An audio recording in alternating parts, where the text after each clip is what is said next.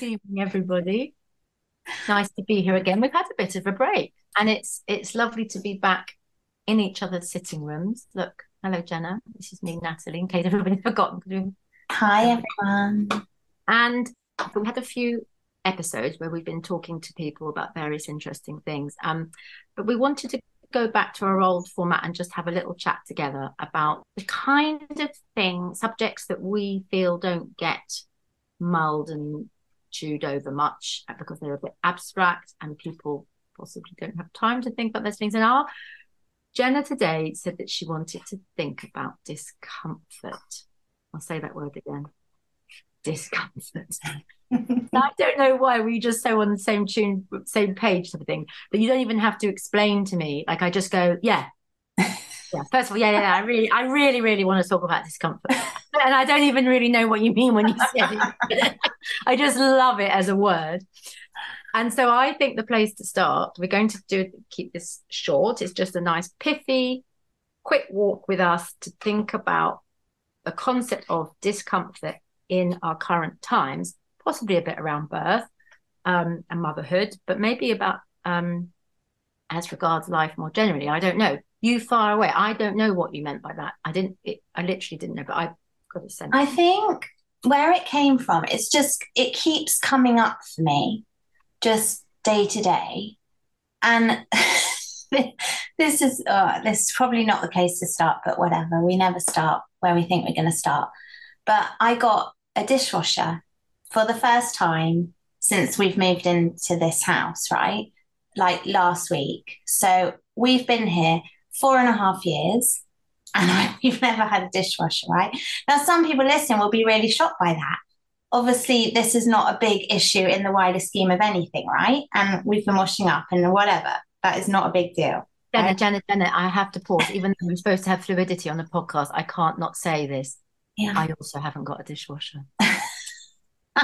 We're soulmates. So I know where this is absolutely pertinent, isn't it? I mean, ours broke down and we never restored it. So we're going. Yeah, I am the dishwasher. Oh, yeah, Danny. Sorry, that's my husband shouting out that he's the dishwasher for all our listeners. But yeah, I get you exactly. Yeah. So I was thinking about it. So we get this dishwasher, and I'm like, this is going to change my life. But of course, I'm still washing up most of the time because I'm just in that place of like, I wash up. And that just got me thinking because I was like, everyone I talked to, because I was celebrating the dishwasher, they were like, you don't have a dishwasher. And they were like, and I know people listening will be shocked. They're like flabbergasted. And I was like, I know it's kind of crazy, but it was okay. Like, I don't have a microwave either. It's like, whatever. But that is not where this came from. But it's like all these conveniences that most people that, are probably listening and that, we see in our doodle work and stuff. We have so many conveniences and it kind of, I think everyone thinks they're positive, but I don't always think, making your life so comfortable and so convenient. And when, now there's like groceries that you can get in 15 minutes to your door. You don't have to go to the grocery shop. You don't have to touch your fruit and veg. You can have anything delivered. You don't have to cook. You don't have to wash up. You don't have to do your laundry. And everyone thinks this is good. But I like lately, and this is going to sound so doodery, but I've been making sourdough bread. And I made it from scratch. And I'm so proud of myself because I just haven't done something like that before. Like I made the starter. I've been feeding it in the fridge. And once a week, I take the starter out and I make a loaf. And then I feed the starter and I put it back. And it's been this like slow process, but it's faffy. It's a faffy thing. Just a bit like washing up, it's more faffy. But it puts you in a different space. Do you know what I mean? And I think the link I was thinking for the podcast, in particular with birth, is that birth is obviously really uncomfortable. Whatever it is, it's definitely discomfort, And I think if our life is, your typical day-to-day life is so comfortable, and anything that isn't comfortable, you will immediately fix because everything's at a touch of your phone or whatever. You never sit with discomfort. You never do the faff. Like Jude's obsessed with pomegranates. I'm always peeling, and picking out the seeds of a pomegranate. That's time and patience that most people would just be like, there's no way I'm picking out seeds of a pomegranate. Like, we've lost the ability to like do fiddly things and do slow things. And I think it's that discomfort element is also part of that slower paced life that everyone's too busy for.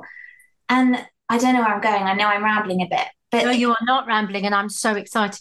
Literally, we are twins. Your thinking is you literally. understand my brain here.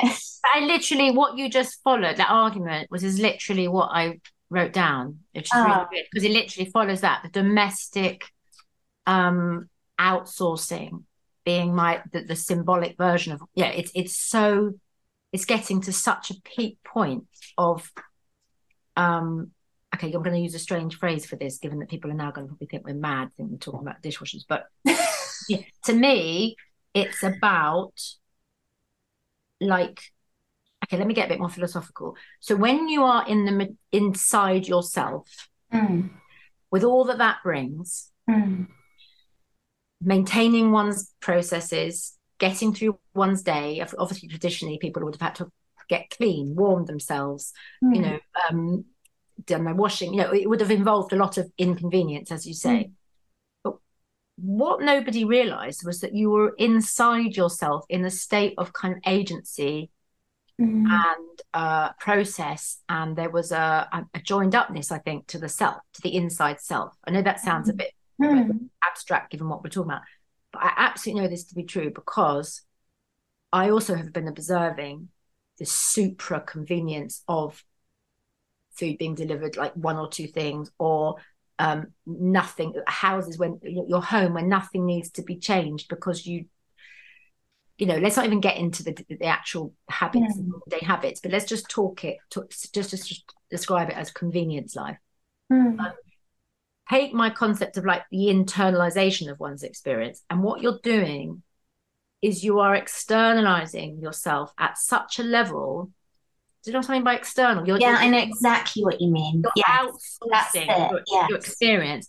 And although it looks like you're getting rid of the minutiae and the boring bits and the tedium, it's actually the quiet rhythms of daily materiality and daily domesticity that actually, one, can be incredibly grounding.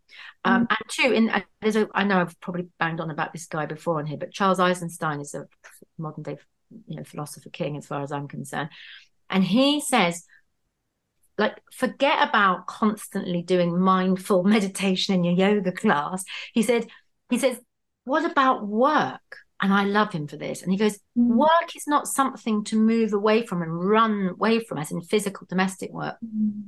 He wasn't meaning going and making money work. He means housework, the work of the day. He said, can be incredibly soothing. And he's got this theory, he calls it the theory of separation, or this.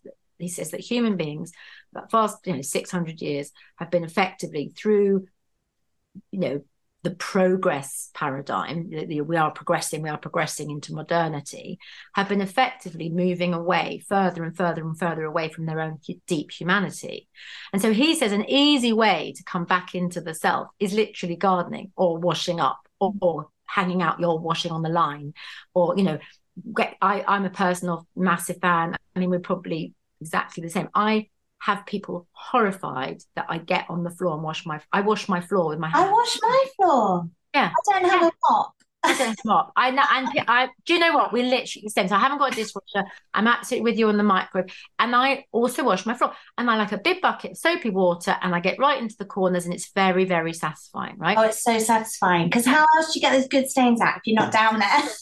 And knowing every crumb. So the point is I think we're onto something. And I feel, I'm so glad you said it, because I also have this in a daily way, a kind of, I'm not just agitated by the fact that this is the dominant way we live now. And I mean, I've got that about even like sat navs, and that nobody wants to, everything has to be now and done and sorted. So it doesn't matter whether it's orientation or shopping and the thing I find strange, pertinent to our podcast, is that nobody talks about it.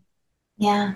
Nobody. And I find this amazing. And if you could, say, and I've said this before about the GPS thing. But here's my fear, okay? And I know I sound like a nutter, but You don't. it's all very well to say, yes, but how do you get somewhere? And it's just a modern convenience, and then we never get lost. And that's fine. I get that. I get that. But my worry is, if as a human race, we never know what it feels like to be lost. Yes, exactly. So to be lost is a good thing, right? Yeah. And imagine what your brain has to do to lose yourself. Yeah. And you're lost in a city, or you're lost in a new city, or even in your own city, or you're traveling to meet a friend and you had to work it out and you had to stop this, all the many things that mean to be lost. Going back to the discomfort headline puts you in a state of uncertainty. So what I fear about, I said it to my husband actually, I said, Lord, what do you feel about discomfort? And he said, well, I suppose you've got to kind of lead it to, well, what is the main desired thing is comfort. He said, but it isn't really comfort, is it? It's comfort becoming safety. So it's comfort, convenience, and safety all get rolled into one. So by safety, what I mean is certainty. So there's nothing can go wrong. Yeah. Everything is done. Your food will get delivered, and you absolutely know that you wouldn't, instead of going to a supermarket where something, what would happen going to a supermarket? Something might be out of stock. You'll get your delivery, it'll come and it's done. You've got your dinners put into the GPS, and where you're traveling to, you can't go wrong. Problem is, if you never experience unpredictability, and this generation coming up, alarmingly, maybe moving to this, I deeply feel, as Charles Eisenstein says, that we are, I don't know, disabling and what's it called when you disconnect? Like, like literally the wires are being unplugging us. Yeah, unplugging ourselves. A circuit board of such massive proportions. Like, it's like crazy. People's houses literally don't even have a kettle anymore on the surface. It's just like a completely smooth grey surface. Oh my God, you just tweaked something else to me, because I was watching an advert for, the cooker thing. The boiling hot tap. Oh, yeah. And it's like the quicker hot tap. And I know loads of people who have them, so I don't want to offend anyone. But I was watching this advert for it, and I was like, we can't even, I didn't know what that was. Hang on, I'll start again. So you've triggered in me. I was watching this advert for this like boiling hot tap. And because this has been on my mind, this discomfort and convenience thing. And I was thinking, we can't even just stand and wait for a kettle to boil. And I thought, if you can't stand and wait for a kettle to boil, where's your kind of capacity to handle life? Do you know what I mean? It's like, it's linked, isn't it? It's like we need these elements of inconvenience, these little, have some patience, let's wait a little bit, let's not have everything right there, because that transfers to everything, but especially birth, right? How can you be in that period of discomfort and the unknown, and, all the things that happen in birth that are so, you don't know what's coming. You don't know what it's going to feel like if it's your first time. You don't know. And like you said, I mean, you always completely nail it for me. That's why you're a writer. But this outsourcing of yourself. And if you're always outsourcing yourself, you're not with yourself. And then you have to become truly connected to your inner self for birth. And you can't, because you're not used to being with yourself. Let's just pause a second and think. It could be, and I'm talking to all of you out there who are now thinking that we've completely lost it, and and that we're talking about kettles, and that links to us. But I am telling you that we are right. We are right. And I'm telling you, I'm going to go back to the water boiling, right, which was also bothered me. Because I tell you, it's not just having 5 seconds. Can we spend the 2 minutes standing in limbo? With nothing to do. Nothing to do, right? There's no next moment. You have to wait for the completion of this thing. Set that aside. And let's also talk about the ritual act of what a kettle boiled. It wasn't just that you had to and were forced to be in a mild moment of suspension. It's that it also means that you leave out the ritual of putting the tea together in the way that you do. Because when you just go with a tap, lots of, first of all, the instantaneousness of that deprives you of the process, because there's no, so, and I know that sounds like mad to say that a cup of tea making is, but it is I mean, even in going back to the birth analogy, one of my biggest things that I discovered made a massive difference to women in labor was me slowly I get to the house, I put my slippers, it's often the first thing I'll do, and it illustrates to the dad, the partner, no rush. There's nothing to do here. I'm not going to rush into the room and start staring at a woman in labor. I'm going to put the kettle on. I know a chamomile tea will really soothe her system, and I'm going to make us all one. And I'll get out the mugs, line them up nice and slowly, and I can often feel a father or partner or mother-in-law or whatever kind of observing me going, but she's moaning in the other room. Are you not going into her? It's like, no, we just need to do this ritual because this is the thing that leads to the thing. Mm. This is the thing that will lead to setting up an atmosphere of trust. And that's the thing, is rituals. It might sound daft that we're talking about domestic rituals, but going back to Charles Eisenstein, he said they're there for a reason. The way we did things, the way you start your day, move through your day, do things in a certain order, they had value. And if you're just cutting off and bypassing, I mean, to me, it's even shocking. I mean, maybe I am extra 20th century and I really am 20th century, is for me to do an order. I mean, I get it, people have got lots of kids, it's easy to have a delivery, but I think also of the spontaneous decision of what to eat that happens when you're in a supermarket, where you are allowed to spontaneously go, oh, that looks nice, I fancy cooking that this week. That wouldn't happen on an order. So think of all over the country, people are having their food in advance, organized in their mind. How much spontaneity is that removing from the standard, probably thousands of years of family cooking that involved, I'm going to say the mother in a gendery way, but the mother would have been nourishing her family based on her instinct for that day. And that day might have been a poorly child who needed some chicken soup. It might have been, but if you've already done your order, right, and that your meals are planned on the Sunday night or whatever the order involves, I know people are probably a little bit more inventive, make it up on the day, but probably loads of people don't. And especially when you just order in, that's the other thing I'm seeing, tons and tons of the Uber Eats thing, is that you don't, going back to the outsourced realities, you don't look at your reality of the day you're in, i.e. a grizzly child who's coming from school fed up might need something different to what you had planned, for example. So, I mean, cooking and eating and shopping and feeling into that is massive.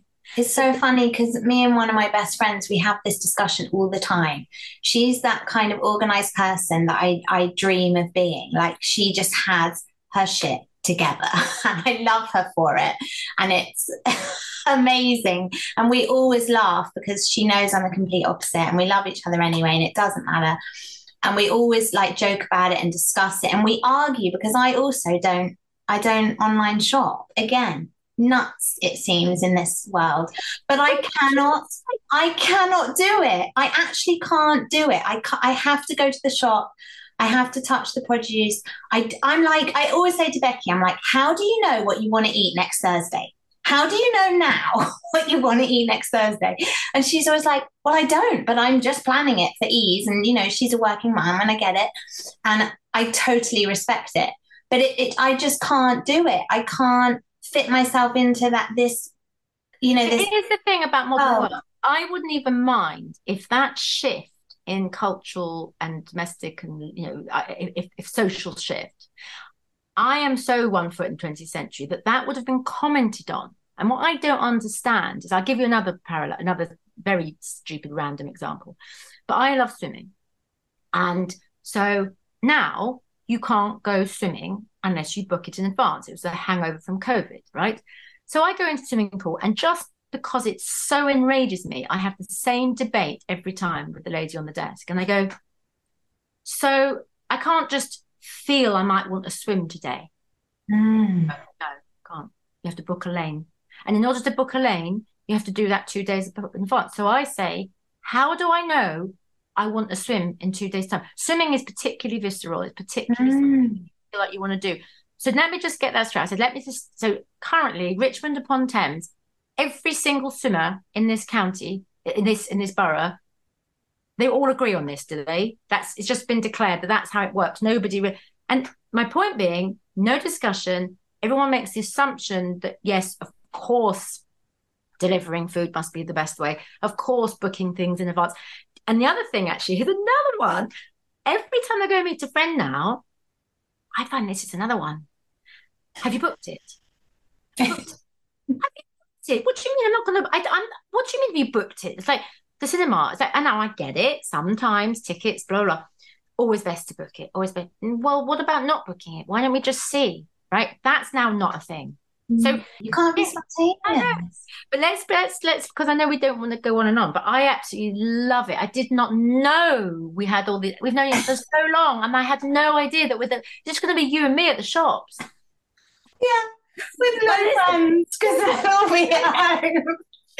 Their conveniences. And I tell everybody out there, this is what makes us good doulas, and I am going to say that we are good doulas, and we are good doulas. I believe that what makes, and I can see this in you, and I know this is I'm good, and I know you're good at responding on the hoof. I get to somebody's house and I can feel into the moment of what is required. So that's the other thing. It isn't just that the person who's having a baby life will demand that you drop into discomfort. Life, this is an experience there is no escaping. So, but also it applies to those caring. We need to be able to read the room and be flexible and adaptable. And if everything's super planned, you can't respond in that same way. It's like it's kind of a skill, isn't it? That you it's a practice, and we obviously that's something we tune into naturally, maybe more so than some others, and that's not a bad thing. But I'm just fascinated by it, and I hope people listening aren't at all offended or anything like this, because it's not a criticism in any way. It's just like an observation of that life is becoming a certain way. And most people are just going along with it because, it's more comfortable. I get it. But I worry, just like you've described so beautifully about the outsourcing and the disconnecting and the unplugging, it's like you're not using your whole self because you're shutting down, just like you said, so many parts of yourself, because you never have to feel into limbo. You never have to be a bit uncomfortable and react and adapt and flex and you need that as in birth, but you need it as a mother. Oh my God. To that point, actually, because two things. First of all, I mean, I understand it, that this is, that's probably why things don't get discussed anymore, because the you do you thing, and absolutely I agree. And it's not to say people should do it like we do it.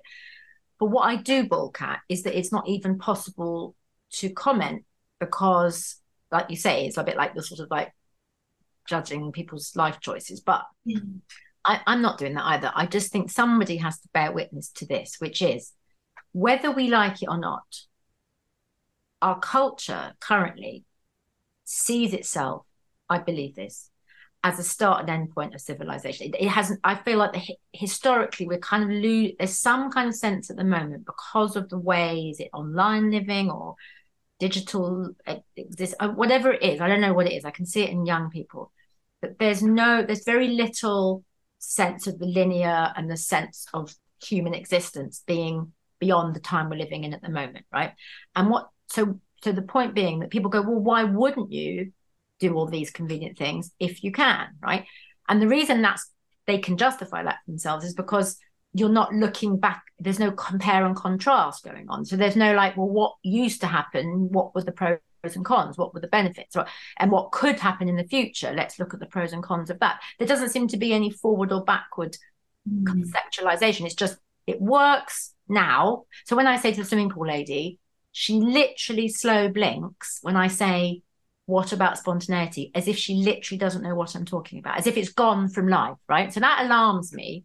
And the reason I'm saying this is because, however, the hubris of our modern culture is such, the pride, the conceit is such, that I think we literally think we can talk ourselves or think ourselves and live ourselves out of reality. And that, no, it'll be fine. But as you say, what about when one's child, I don't know, like goes through something big and huge that you don't. What about, childbirth? What about a parent dying? What about getting very ill in your 50s? What about when life comes along? What are you going to do?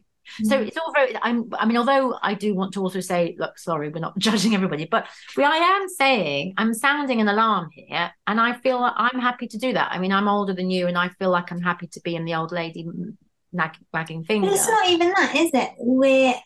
That's what we come on here to do. We talk about things that we're feeling and thinking, and we're curious about other people. And I feel like we should all be curious. Like, people are going to listen to this and think we are nuts and be like, I don't want to wash my floor on hands and knees, and I don't want to wait for the kettle, and I bloody want a dishwasher because I have 3 kids. I get it. I would just say, when you use something for convenience next time, just think about what maybe you're not getting because you're doing that thing, just as an experiment, because it's just interesting. So let's think about this though as well. Let's take it further.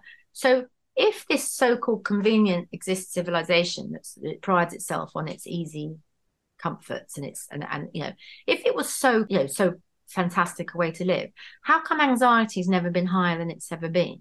How come mental health issues, I mean, I know there are other reasons, but the point is, maybe let's imagine right now, because I know this feeling myself, I would say that there is a vibrational quality to the agitation. You can sort of feel it in the air sometimes, you can feel people are more irritable, or I see it if you're on the tube, you can see nobody can let a moment open up without scrolling or getting the phone out, because it's like a way to place yourself, put yourself. So that's an example. We know that the phones are like that. I don't know, what I mean is if, I know we are sounding a bit mad, but what about wondering, like, okay, so if my life is so smooth because of these conveniences, why is it when I'm sitting there with nothing to do, I have a fidgety, anxiety?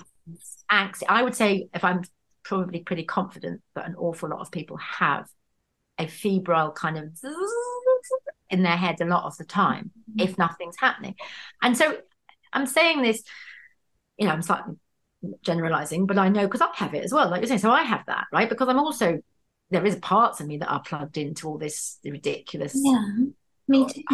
humming of life. But so when you move into so when I'm feeling that, right? So I've had that this week. So I had a funny weekend where I had that feeling. And I don't know where to put myself, because that feeling, I think it's a modern day scourge. It's like, and I think that comes back to the outsourcing. Outsourcing is not grounding. You can only be purely grounded, calm, connected, in that sort of yoga point of view that I have sometimes. But that grounding comes from a connection to the self. That's where it comes from. That's why we get into our bodies. It's that embodiment we've talked about before. The breathing, the getting into your body and out of your head. And that doesn't happen if you're just kind of flicking things out to the world all the time. You're not using your hands and oh God, I do not expect busy working parents to make sourdough. I'm not even for a second saying that, right? And it takes days, and I find it frustrating. Washing up is part of it. It literally doesn't matter what it is.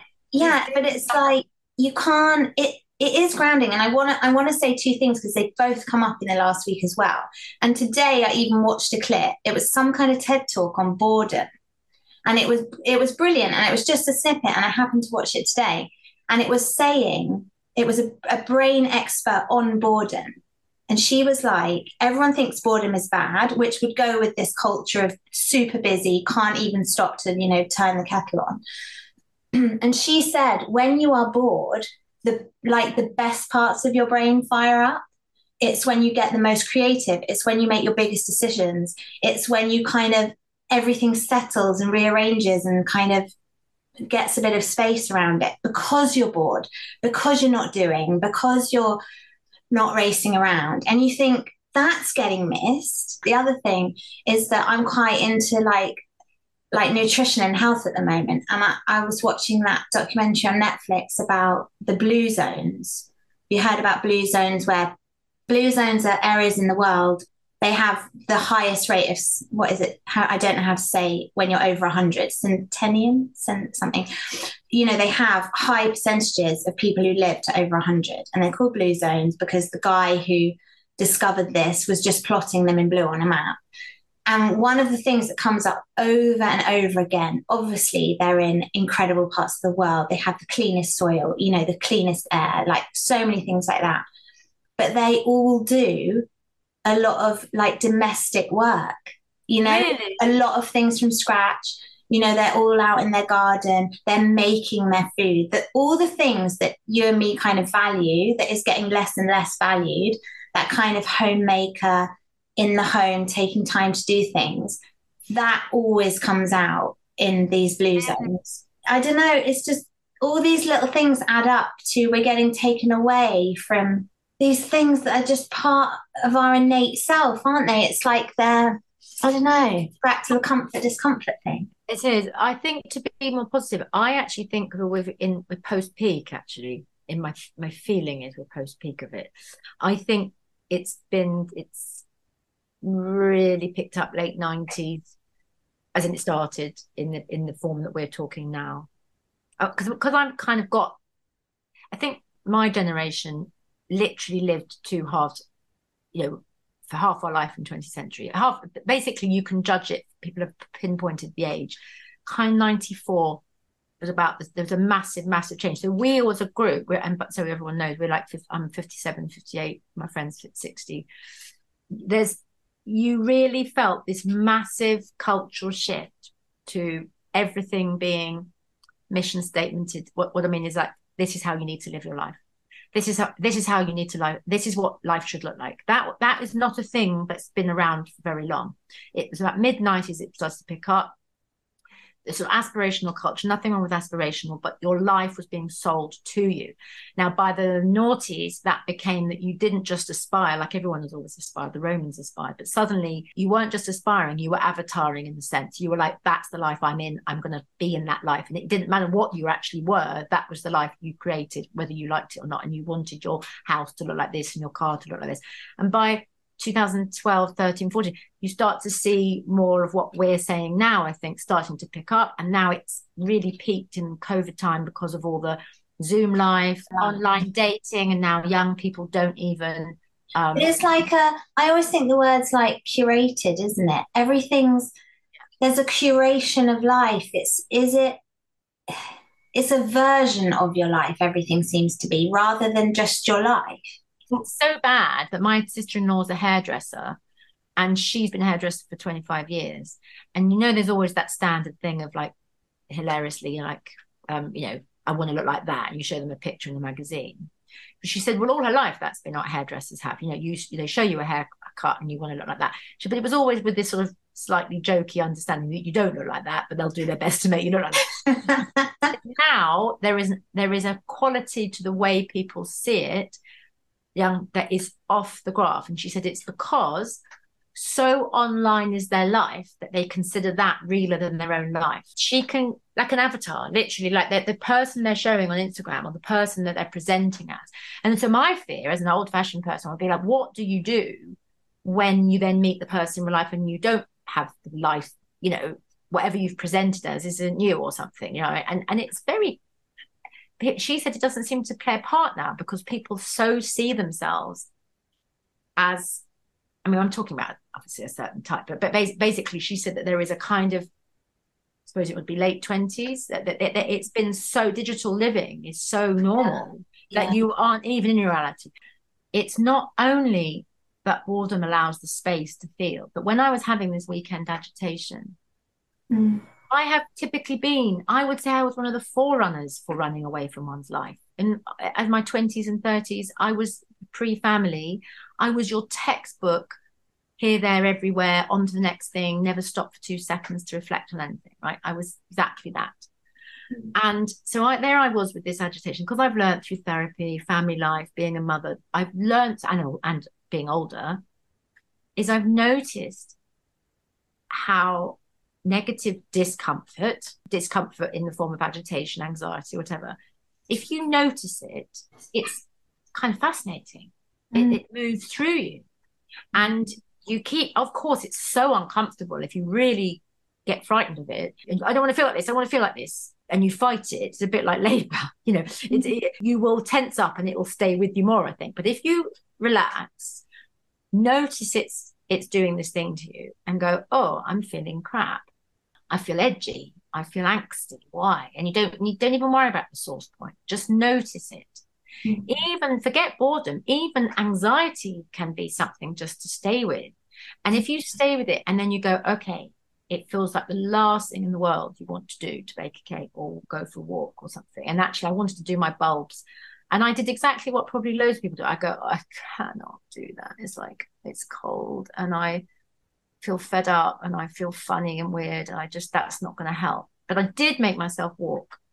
And I went for this walk and I started, because you do, I met it head on. I stayed with the discomfort. And then I just started to notice space. I just started to notice this. Somehow it started to loosen. I wouldn't say lift, I would say loosen. And it started to move through me. And then it sounded like somebody from the 1950s saying like a good bit of fresh air in a walk. But actually, in a way, it wasn't the walk so much as the staying with it.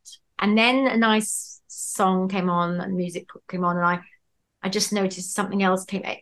You start, when you stay inside yourself with discomfort or whatever's going on, you get to understand yourself more. And when you understand yourself, you live more fully. You also, as a mother, live more fully for your kids, with your kids. So it's not little things we're discussing here. It is to have your existence so abstractified. I mean, let's not even get into antidepressants, but it's an absolute epidemic. Everyone I know is on antidepressants. Like, there's another numbing version of it. It's like, I'm not saying it isn't sometimes required, and I do understand, honestly, save people's lives, of course, and lots of my friends have drawn great benefit.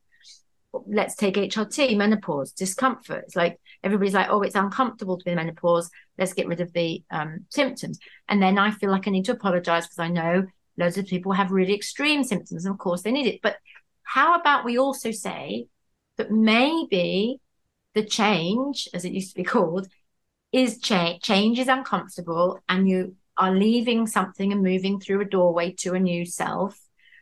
And why should it be a smooth, completely continuous, seamless thing? Why wouldn't you, if you're leaving fertility and motherhood, a stage in womanhood, of course it's a traversing territory, and if you're crossing territory, it's going to have rocky bits and glitchy bits.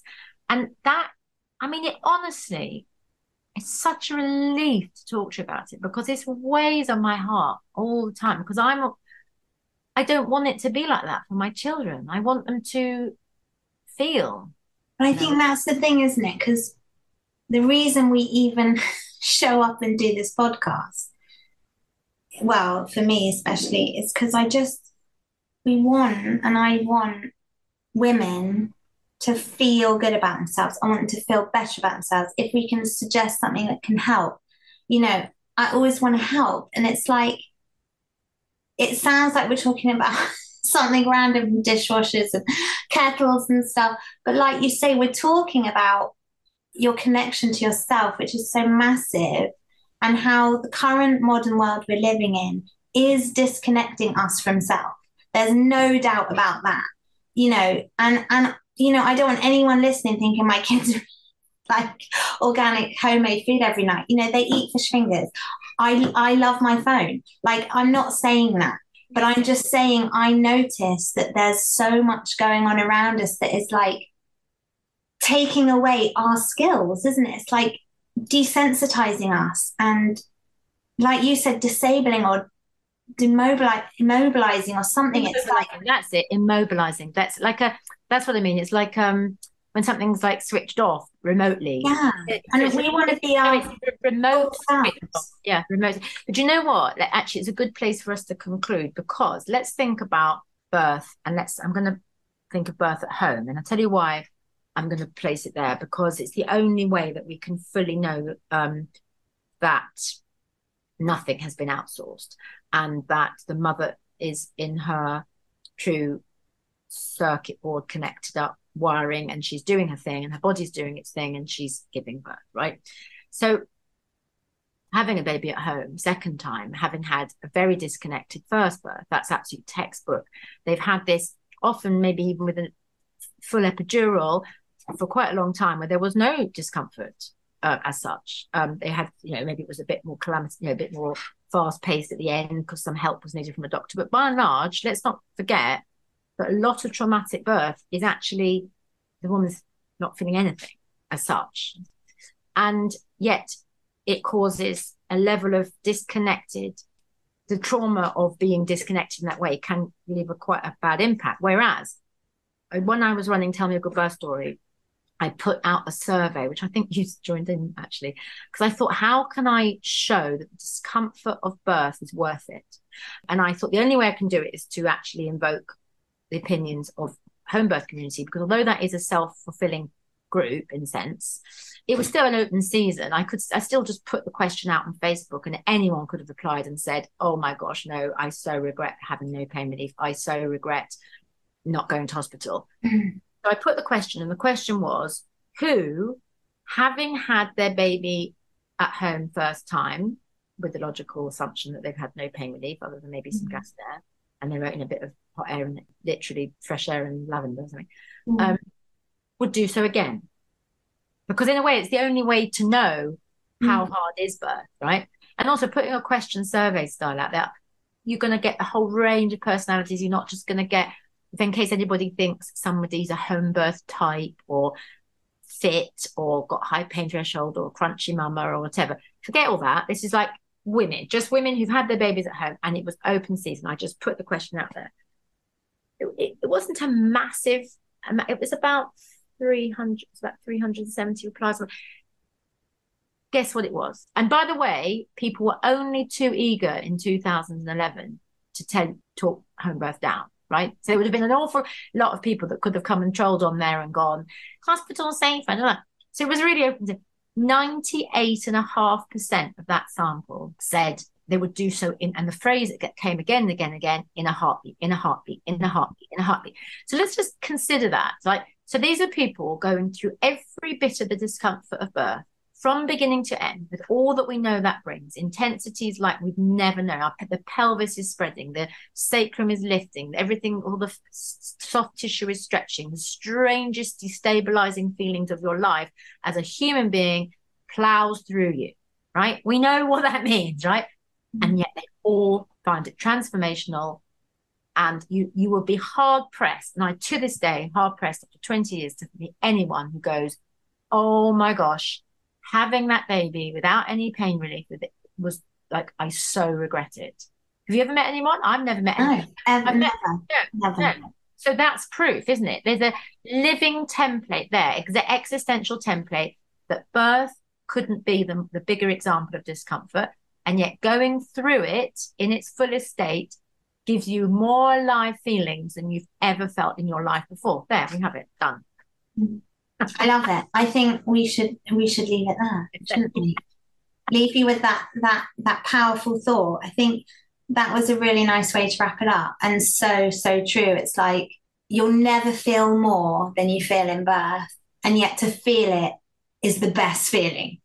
It's like, it's Anyway, but also on this note, because we never say anything like this, and while we're talking about kind of domestic stuff, do a bit of podcast housekeeping, because we've now got an email address, haven't we? So because we are like not on social really, I'm not, and Natalie's on a little bit, but we're not active really. So we thought we better have some way of you contacting us if anyone does want to ask us a question or tell us a story, or what do you think, or you have an urge to come on, or just write to us at motherstalkingpodcast@gmail.com. motherstalkingpodcast@gmail.com. And I love to think of it as, when we talk, like, come on over to our house. And what I love, I'm looking, just so everybody can, who can only listen, I'm going to describe, I'm looking at Jenna's sitting room, and it's so cozy. Messy, you mean? orange walls, and it's just beautiful. And I'm similar. I've got my blankets everywhere, and I just feel like I always want to, if I can invite people in, and it's like I'm glad. I know that we're really rubbish on getting, yeah, like marketing or advertising thing, but I don't want to be like that. I just want people to find us and say, "Oh, come and join us for an evening." Come and have a cup of tea with us. But also, if you are listening and you are liking it, do feel you can leave us a review or a rating wherever you're listening. Because again, we never ask for that. And it really, really helps us kind of reach more people. Share, Yeah, share an episode and share with us, write to us, because that's what we love. We love women and stories and sharing. But yeah, should we leave it there? Night, night, everyone. Night, night.